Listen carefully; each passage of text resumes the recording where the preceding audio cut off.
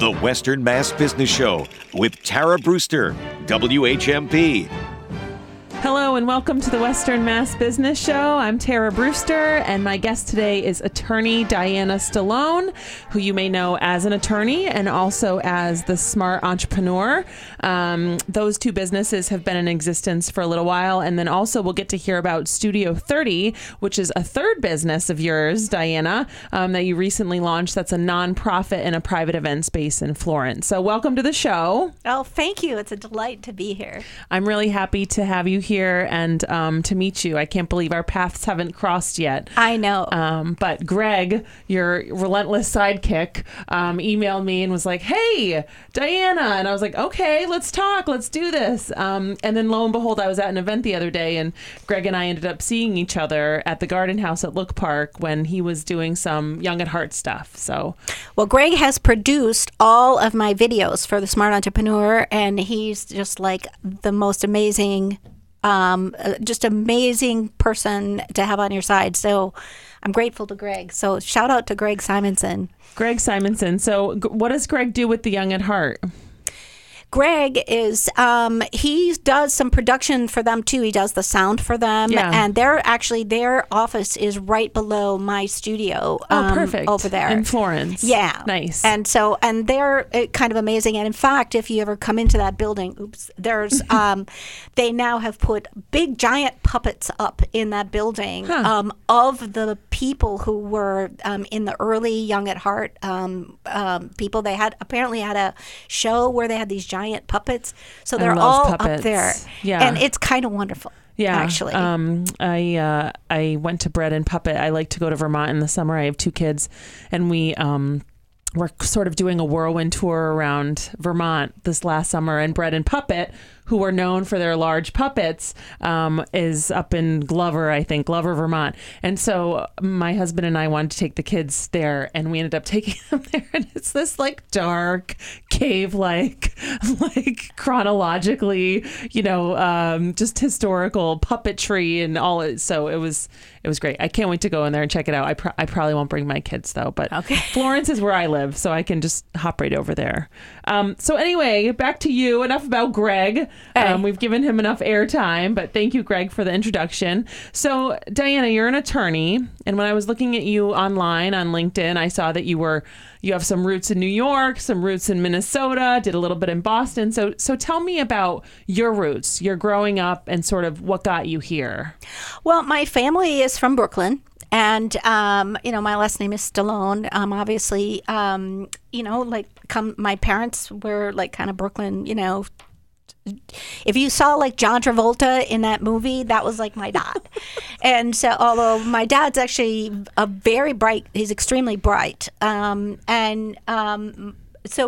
my parents, we left New York when I was actually quite young, because my parents had 3 children by the time they were 21. I'm the youngest, and I'm only 21 years younger than my parents. So they had 3 kids and living in a flat on Flatbush Avenue above the store with cockroaches and stuff was, problematic for them. I won't go into how... for all of you. I won't go into how we got to Minnesota, but anyway, we ended up in Minnesota, which is quite a culture shock from Brooklyn. Yeah. And so my dad was like a welder, and worked his way up and became an entrepreneur and a business owner and became quite successful because the guy's a genius. And a hard worker. He's a hard worker. He's uneducated, but he's he's one of the smartest people I know. He's really like an inventor kind of thing. I'm like the first person in my family to really go to college and go to law school. I can tell you that when I was young, little Italian girls were not saying they were going to be lawyers, but I knew I was going to be a lawyer from the time I was like 5. And what was that for you? Why? Like, what happened at 5, or what switch? Burning desire for justice. I think that, my formative years were, they were tumultuous years, like in the early 60s, where, a lot was going on, the early 1960s. And my mother used to tell us, you have to watch the news. And so we watched the news, and so on one of those old black and white TVs. Mm-hmm. And I was profoundly affected by injustice. And I was also affected by injustice that I felt in my own personal life. My brother, his birth name is Vito. So my brother's name is Vito Stallone. And so we lived in a very homogeneous area of Minnesota. It was actually a kind of wealthy area, which we happened to live in, like this little farmhouse that my dad found and fixed up, and then everyone around us was quite wealthy. So we were from New York. My brother's name was Vito Stallone, and I used to watch them beat up my brother every day. And this really affected me to watch. There was a lot of injustice. There was a lot of class injustice. We were poor. My dad made $50 a week. He was a welder and, supporting a wife and 3 kids. And so, we really learned resourcefulness. We learned to make do. And actually, I think resourcefulness, when I'm hiring somebody, I actually look for resourcefulness because I think that everything can be taught. But you learn resourcefulness from going through hardship. And how do you see that when you're interviewing someone? Like what stands out to you as resourcefulness? Well, I remember when I hired my legal assistant, I hired her. I can't tell you how many people applied, but she was a single mom with 4 kids. And I was just getting to know her and asking her about, how do you handle this and that? And I really felt like, she really demonstrated she had come from, a very difficult background, and had to flee from her partner. So there was, and she managed to make it work. And I really felt like, this aspect of just learning to be resourceful is more important than, the exact experience or the education. And this is one of the things I tell people in my courses on entrepreneurship, because a lot of people are getting pushed into the entrepreneurial space right now, especially older people, getting thrown out of their jobs, and they're suddenly becoming unemployable in their 50s. I'm seeing people, because I do discrimination work, people thrown out of their jobs, then they're all of a sudden trying to start their own business because they can't get hired again. And they're scared because they don't think they've always worked for a paycheck. They've done everything right. They work for a paycheck, but they don't know that they have what it takes. And I tell people, and I think it's really, I'm not lying, I think it's really true, that if you've suffered hardships and you had to survive and work around and make do and figure stuff out, those are the qualities that you need to be a good entrepreneur. You need to be resourceful, hard work, be able to stick to it and just not give up and be able to course correct. Okay, this isn't working, let me do something. And people mistakenly think that, everybody else can do it, but I can't. But the people who come from hardship and, really no formal background, no experience, they make excellent entrepreneurs. It's grit. I mean, it really is. And I think that you're right when you say, you've experienced hardship or discrimination and, being an entrepreneur, because I'm a former entrepreneur myself, I call myself a recovering entrepreneur, but it's such a great place to make change for yourself. I mean, so many people, I see so many immigrant people being entrepreneurs, so many people who don't have like a strong education background being entrepreneurs, because the sky's the limit. There's right. No one putting that restriction on you of pay, of hierarchy, of title, of whatever in a corporation. You're kind of doing it for yourself. Yeah, and I think some people, for myself, I think I indicated that I started out after law school. I worked at 3 very large blue chip law firms, and I quickly realized this is not the place for me, the culture. I think that when you become an entrepreneur, you really, you all of a sudden have the freedom. You get to choose who you get to work with. When you're a lawyer and you work at one of those big firms, you get a big fat file on your desk and then it says, please defend. And you open it up and you're like, what, you expect me to defend this person? Are you really kidding? Now, one of the things I learned from that is that there are very few bad people in the world. A lot of people do bad things or get themselves into bad situations, and they get kind of pushed into the corner, and then that makes them make another bad decision, and they get deeper and deeper into it. So it was instructive instructive to be able to, see someone where you're like, I'm not going to defend that person. I refuse. And then looking at it and saying, well, this person isn't necessarily a bad person. He's made some bad decisions, and kind of get in their head. And you can see that there really are few, not that many. There are some. I really like that, though, because I don't know. I feel like there's a lot of bad people in the world.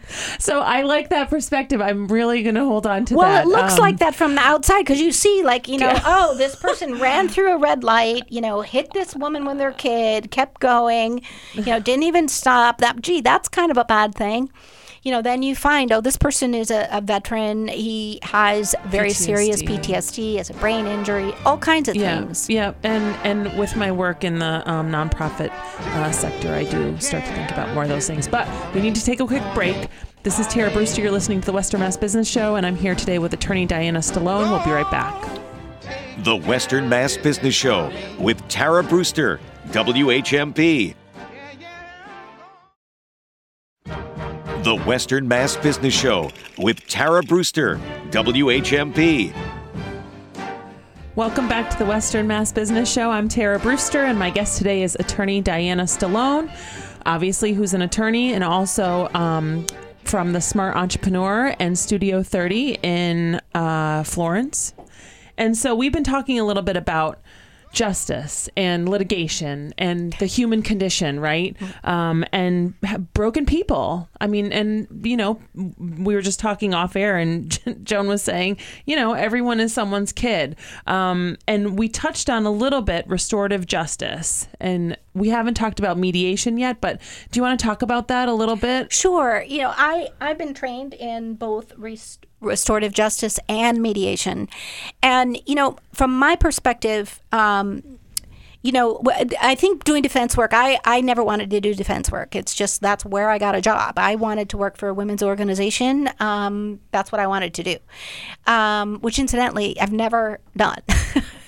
And there's still time. But I have faith in you, serial entrepreneur. Yeah, I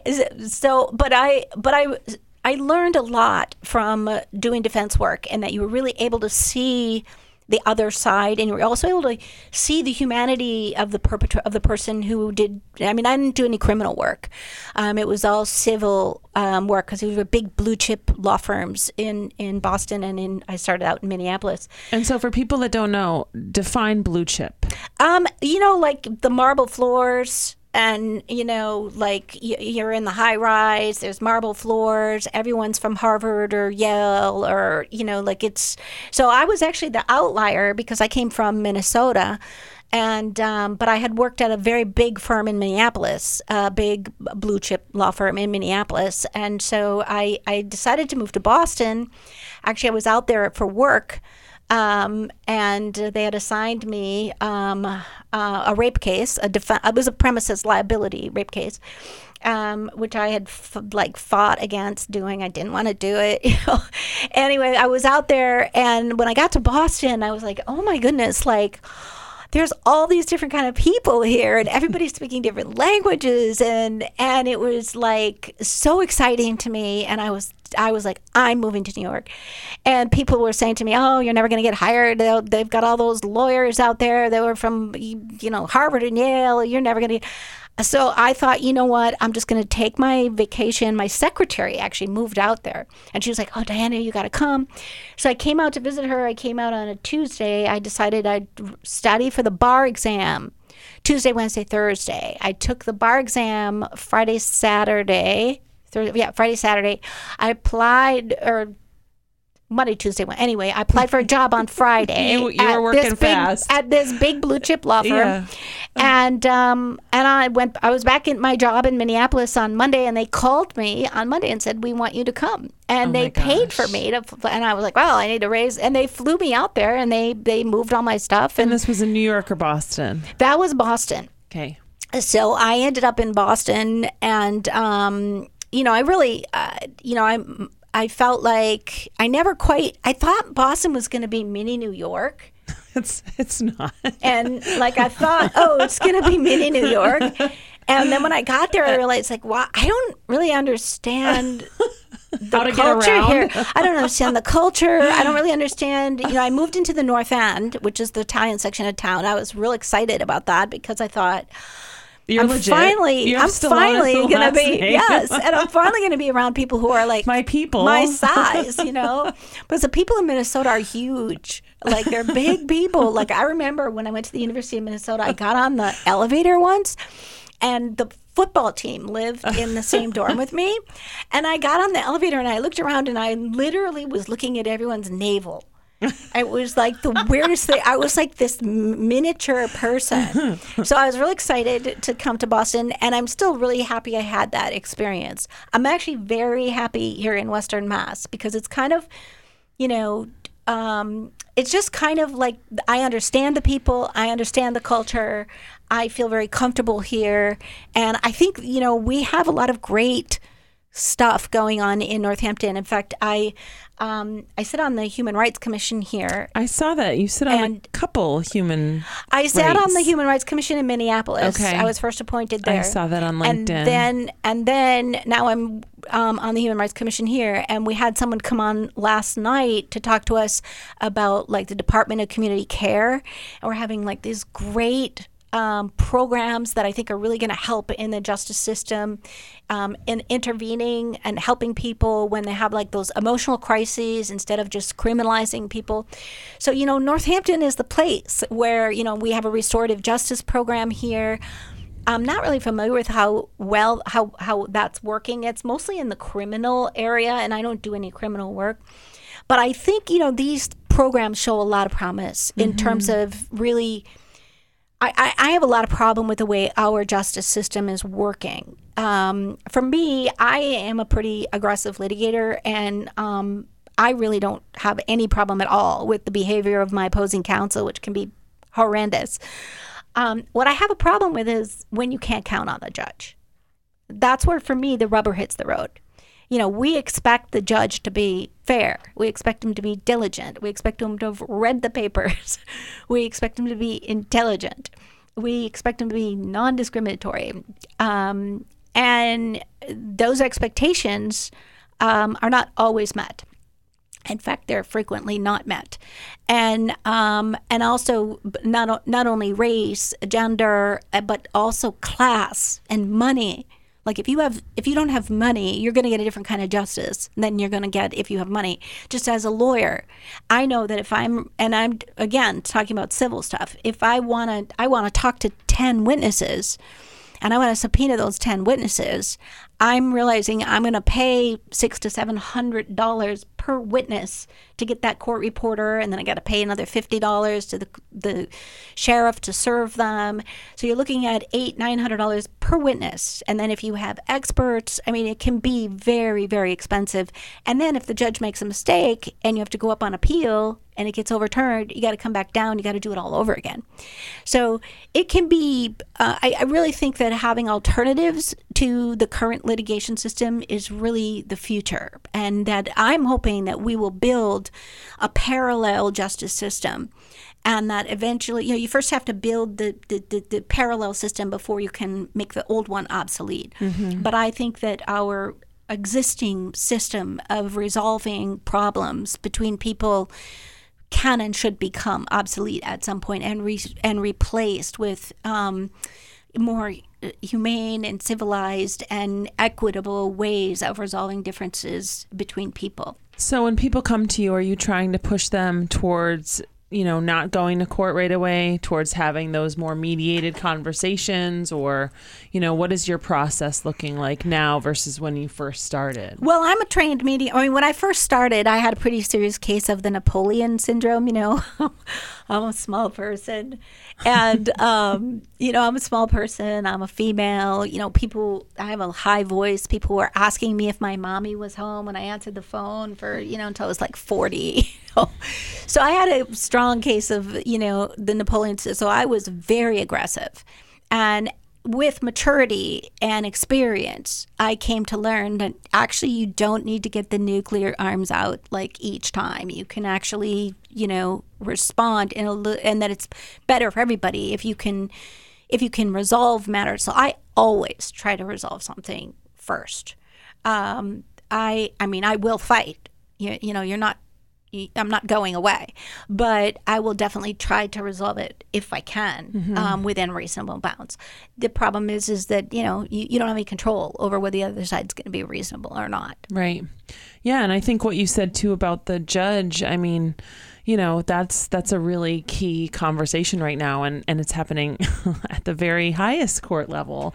It's really disturbing. Having reflective moments of, you know, ethics and justice and leadership. Yeah. I mean, when I worked at the big firms, I mean, one of the things that offended my sense of justice was that when I worked at the big firm, I felt that the scales were tipped in my favor because I worked at the big firm.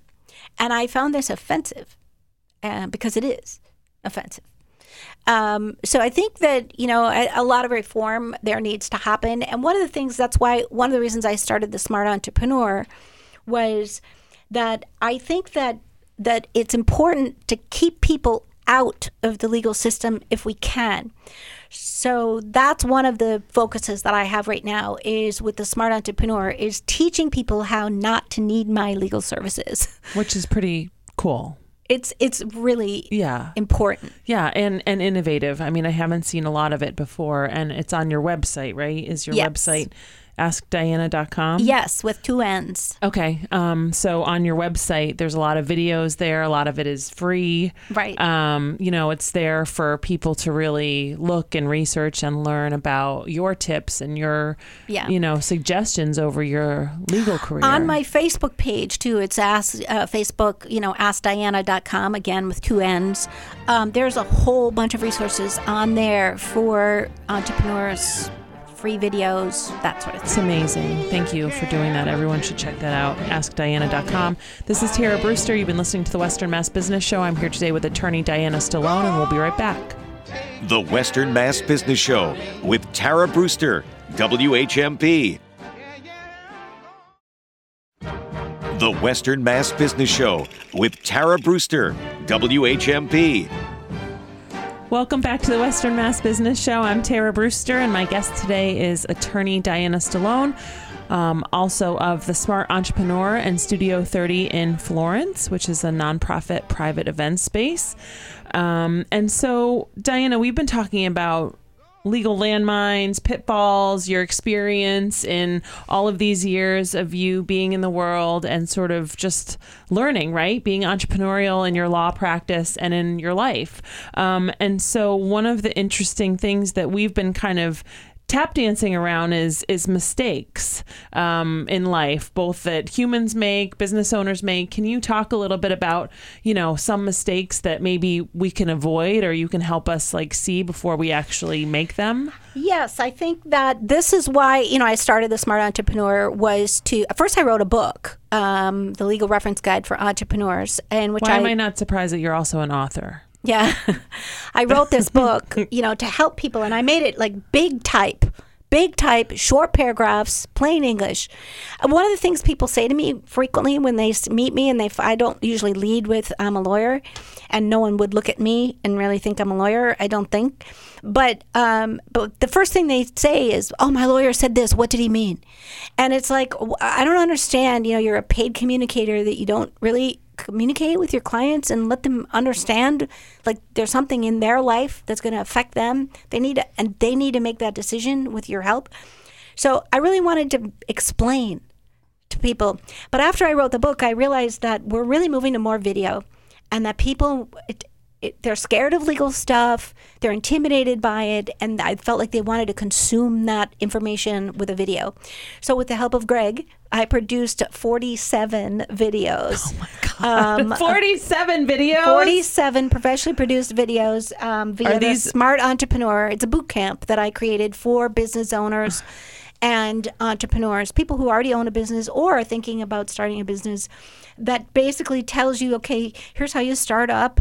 Here's what you need to know before you think about choosing a name. You know, just really basic stuff before you choose a name. Here's what kind of structure, why would you choose one over another? How do you protect your business assets? What do you need to know about contracts? What happens when you hire your team? I mean, the employment field is like just littered with landmines. Like when you put an ad out to hire somebody, that ad's regulated. You're not allowed to say, I want a busboy. Or a waitress. You really, your interview is regulated. The employment area is really highly regulated. So how do you hire your team? How do you avoid all of that? And then, I also included, trademark, all these kind of things that you need to know, what you need to know about contracts, and then how to avoid hidden legal landmines. So I want to give your viewer or your listeners just some nuggets of things that I think are the biggest mistake, the things that are really coming up. When you do this work for a long time, you get to see the mistakes that people make over and over again. And most of them you could avoid if you just knew that this is a mistake, which is why I created the course. Landmines, here's the landmines, here's the red flags, here's how you get around it. Now and then you need a lawyer to be a bridge to get you over something. But it's helpful to be able to discern in advance. So where do you really need a lawyer, and where can you just not do that to begin with? So here's the thing I want to talk about that I think I'm seeing people do right now that's really, especially with online stuff, that's coming up all the time and causing all kinds of problems for people. And that is that when you go to have your website done by somebody, or you go to have some graphic design done by somebody, you go to have your logo created by somebody, you need to have a confidentiality agreement with that person prior to giving them any of your stuff. I wish we had an hour just to talk about this. We don't, but I'm just going to tell you that people can steal your business. They can and they do. And unfortunately, no one's coming to me because something good happened to them. They're coming to me because something bad happened. And I've seen people have their entire business stolen by their marketing person, by their virtual assistant, by the person who set up their website. I have someone yesterday saying, this person's holding me hostage. I don't own my own URL. I don't own my name. You have your name, and you hire somebody to do your website for you. They purchase your name, dianastallone.com, and then they hold it hostage. And so you must have a confidentiality agreement. You absolutely must. And that confidentiality agreement needs to have certain things in it. And I wish everyone could see my mouth dropped. I'm like, what? Well, why would anyone do that? I'm telling you, it happens all the time. All the time. I have a client whose marketing person literally came in and took their testimonials. You give your marketing person all your testimonials, your passwords. You have to protect yourself, and your contract needs to say, you will not use this for yourself or anyone else directly or indirectly. And here's what you can't use. You will not change any passwords. You will not keep any passwords. You will not keep any copies of anything. And if you make me come after you, it's going to be done in my state under my laws, and you're going to pay my attorney's fees. And it's essential that you have that in there, because especially if you're working with someone in, Sri Lanka, your lawyers, and you say, oh my God, he took my business, he's running my business. And your lawyer says, oh gee, well, where are they? Oh, they're in Sri Lanka or China. It's like, well, good luck to you. Do you know how much it's going to cost you to go after them? And so are you seeing more of this type of scenario happening because of the virtual assistant world that's really risen? And everyone needing a website and marketing, online marketing. Nobody knows how to do online marketing. You hire somebody to do that. And so it's really very, very important that you get a confidentiality agreement, and that you make sure that confidentiality agreement is structured correctly, and that, it's a tight confidentiality agreement, and it's a deal breaker. Do not do it without the confidentiality agreement. And if you learn nothing else, that is and really would you important. Also say to work with someone that that's like banking local? It's like, like shopping local. Yeah, that's ideal. Yeah. But I think in today's world, I don't know how practical that is. I think people are really relying on virtual assistants. Having the agreement itself is a deterrent. But, just know, having someone sign their name to something saying you're going to come to my state under my laws and you're going to pay my attorney's fees to go after you, it helps. Well, you're also making me remember when I owned Jackson and Connor, Candace and I, my former business partner, we didn't have a end agreement. Like there was only like the beginning stuff, and our lawyer at the time never had us do like a what if clause or an agreement for. Well, that's on my list. Oh, good. I made your top 3 list. I'm glad that I already you made your checked off one of your boxes. Boy. I have 3 things that I was going to say that three stealing tips. Your thunder. 3 tips that I was going to give. One is about the confidentiality agreement. Like, just do it. And by the way, I have a book of forms, of legal forms that I created for people that have a sample confidentiality agreements in it, which you can find on my website. I think that it's important that that the confidentiality agreement. The other thing I chose to say about mistakes that people make is going into business with somebody else and not doing your due diligence. I belong to all these women's groups on Facebook. I try to contribute, and I see, and you'll see these women. They'll come on there and they'll say, "Oh my God, so and so wants to offer me or wants me to pay $50,000 to take over, half of his business. Should I do it?" And then 30 women will come in and say, "Yes, go for your dream, do it. Just borrow the money." And I'm like, wait. No. You're like, hang on. First of all, do not go into business with another person without doing your due diligence. Do not buy a business from someone, buy into a business of someone, or go into business with someone without doing due diligence. You need, and this part of the reason why people hate lawyers so much is that, they're all gung-ho to do something fun together. And then the lawyer's like, we're trained to predict disaster and protect you from it. Well, no one really likes to think about disaster when they're starting out their business. So one of the things I include in my course is, well, what does that due diligence look like? And, you do really need to put on your lawyer hat, and you can do a lot of this yourself. You're going to want, when you're really going into business, this is one of those times where you actually do need a lawyer to write up the agreement.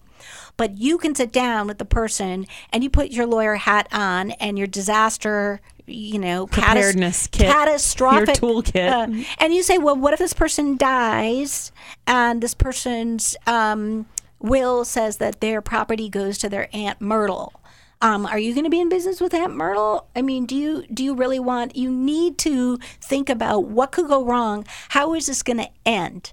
How is it going to end? What if? What if this happens? And also setting expectations in advance. People go into business and they don't say, okay, we're each going to work 30 hours a week. We're each going to contribute X amount of dollars. When the money comes in, X amount of that money is going to go back into the business, and X amount is not. I love it. You're making me have flashbacks to my former life. Anyways, we need to take another break. I'm Tara Brewster. You've been listening to the Western Mass Business Show, and I'm here today with attorney Diana Stallone. We'll be right back.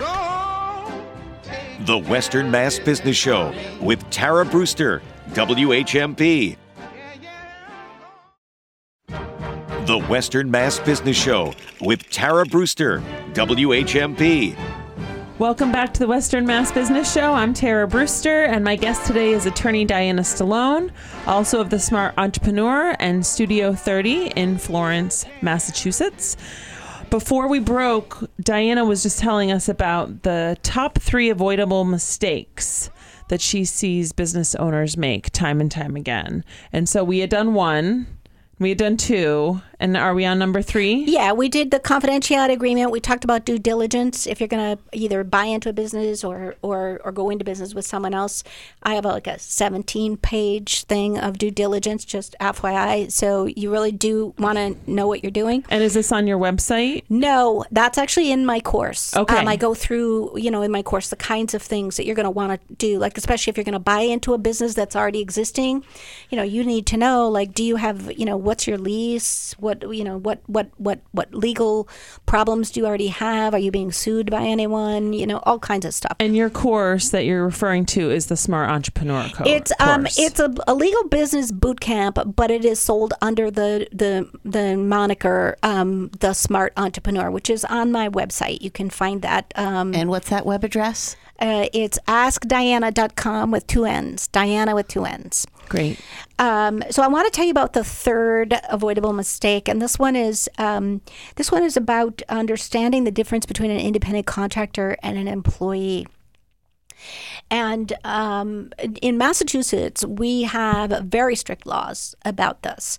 And it's tempting, and I understand the temptation to want to just pay somebody under the table, hire them as an independent contractor, and not take on the burdens of having somebody be an employee. And I think that this is something that bears some discussion from a policy standpoint as to why the law is this way and whether it should stay this way. But putting that aside, this is the way the law is right now, which is that a person is considered your employee if that person is working for you, doing something that is integral part of your business, and that person does not own their own business doing that same thing for other people. So, for example, let me just be clear. If you hire a plumber, that plumber's business is different than yours, and that person is in business for themselves, and they provide that same service to a bunch of other people. That person is clearly an independent contractor. If you hire somebody who is doing something that is an integral part of your business, like as a lawyer, I need a secretary. It's an integral part of my business, or my paralegal. If I were going to try to hire that person as an independent contractor, and that person did not have their own business in which they provide that same service for other people, that person would be legally considered to be my employee. Now, why that's so important is, again, people come to me when something goes wrong, and it frequently does in the employment area. And it's important because that person is not covered under your workers' compensation insurance, and there are different laws that apply to the wage and hour. You can get yourself in all kinds of trouble by doing this wrong. It is a potentially catastrophic mistake. The other mistakes are, they're bad, but when I say catastrophic, I'm saying, okay, you hired somebody to, and that person, the law considers them an independent contractor, your employee. And let me just back up for 1 second and say that don't make the mistake of thinking that because you and I agree you're going to be an independent contractor, and we even put it in writing, you're an independent contractor. Just FYI, the court does not care about what you think or say about that. The court applies the test I just described. Do they own their own business? Is it different than yours? And do they do it for a bunch of other people? If not, they're your employee. End of story. They don't care what you wrote. And when a lawyer gets involved because that person is mad at you or whatever, lawyer's going to look at that relationship and say, you were an employee. Now you got all kinds of problems. But I think the biggest problem I want to just point out for you is if that person gets hurt. If that person gets hurt doing something that, it would be considered to be your business, they're on their way to go do an appointment for you. They get in a car accident, they lose their leg. Okay, their health insurance has a exclusion in it that says that we will not cover work-related. That's done by workers' compensation. So now you don't have the workers' compensation insurance. And so what happens is that you're responsible for their medical bills. You're also responsible for the fact that they can't work for the rest of their life, maybe because they've lost their leg. Okay, I'm terrified now. I'm never going to hire anyone ever as an independent contractor. I got it. I'm just saying you can't. And that person, let's say that person has lost their leg, you have to pay for their pain and suffering and the fact that they've lost their leg and their reduced income for the rest of their lives. And you're uninsured for that. This is a catastrophic mistake. So that can happen. It happens all the time. And it happens all the time. Maybe people get hurt. They get in car accidents, they trip and they fall. Now, sometimes they don't become quadriplegics and they only, have a wrist problem. But medical bills can come very quickly, and the Department of Labor will come after you and fine you, and the IRS will also come after you because you didn't pay your employment taxes. So when I say this is a problem, I'm really not kidding. It's a problem. And so you must structure those relationships correctly, and there's a way to do it, which, again, is something I cover in my course. How to structure these relationships. If you want to hire somebody, you want to make sure you want to hire someone as an independent contractor, there's a way to do it. But you cannot just think, because we say you're an independent contractor, that means you are. It's important that you understand, because a lot of times people think, well, if we both agree and we put it in writing, well, then that's set in stone.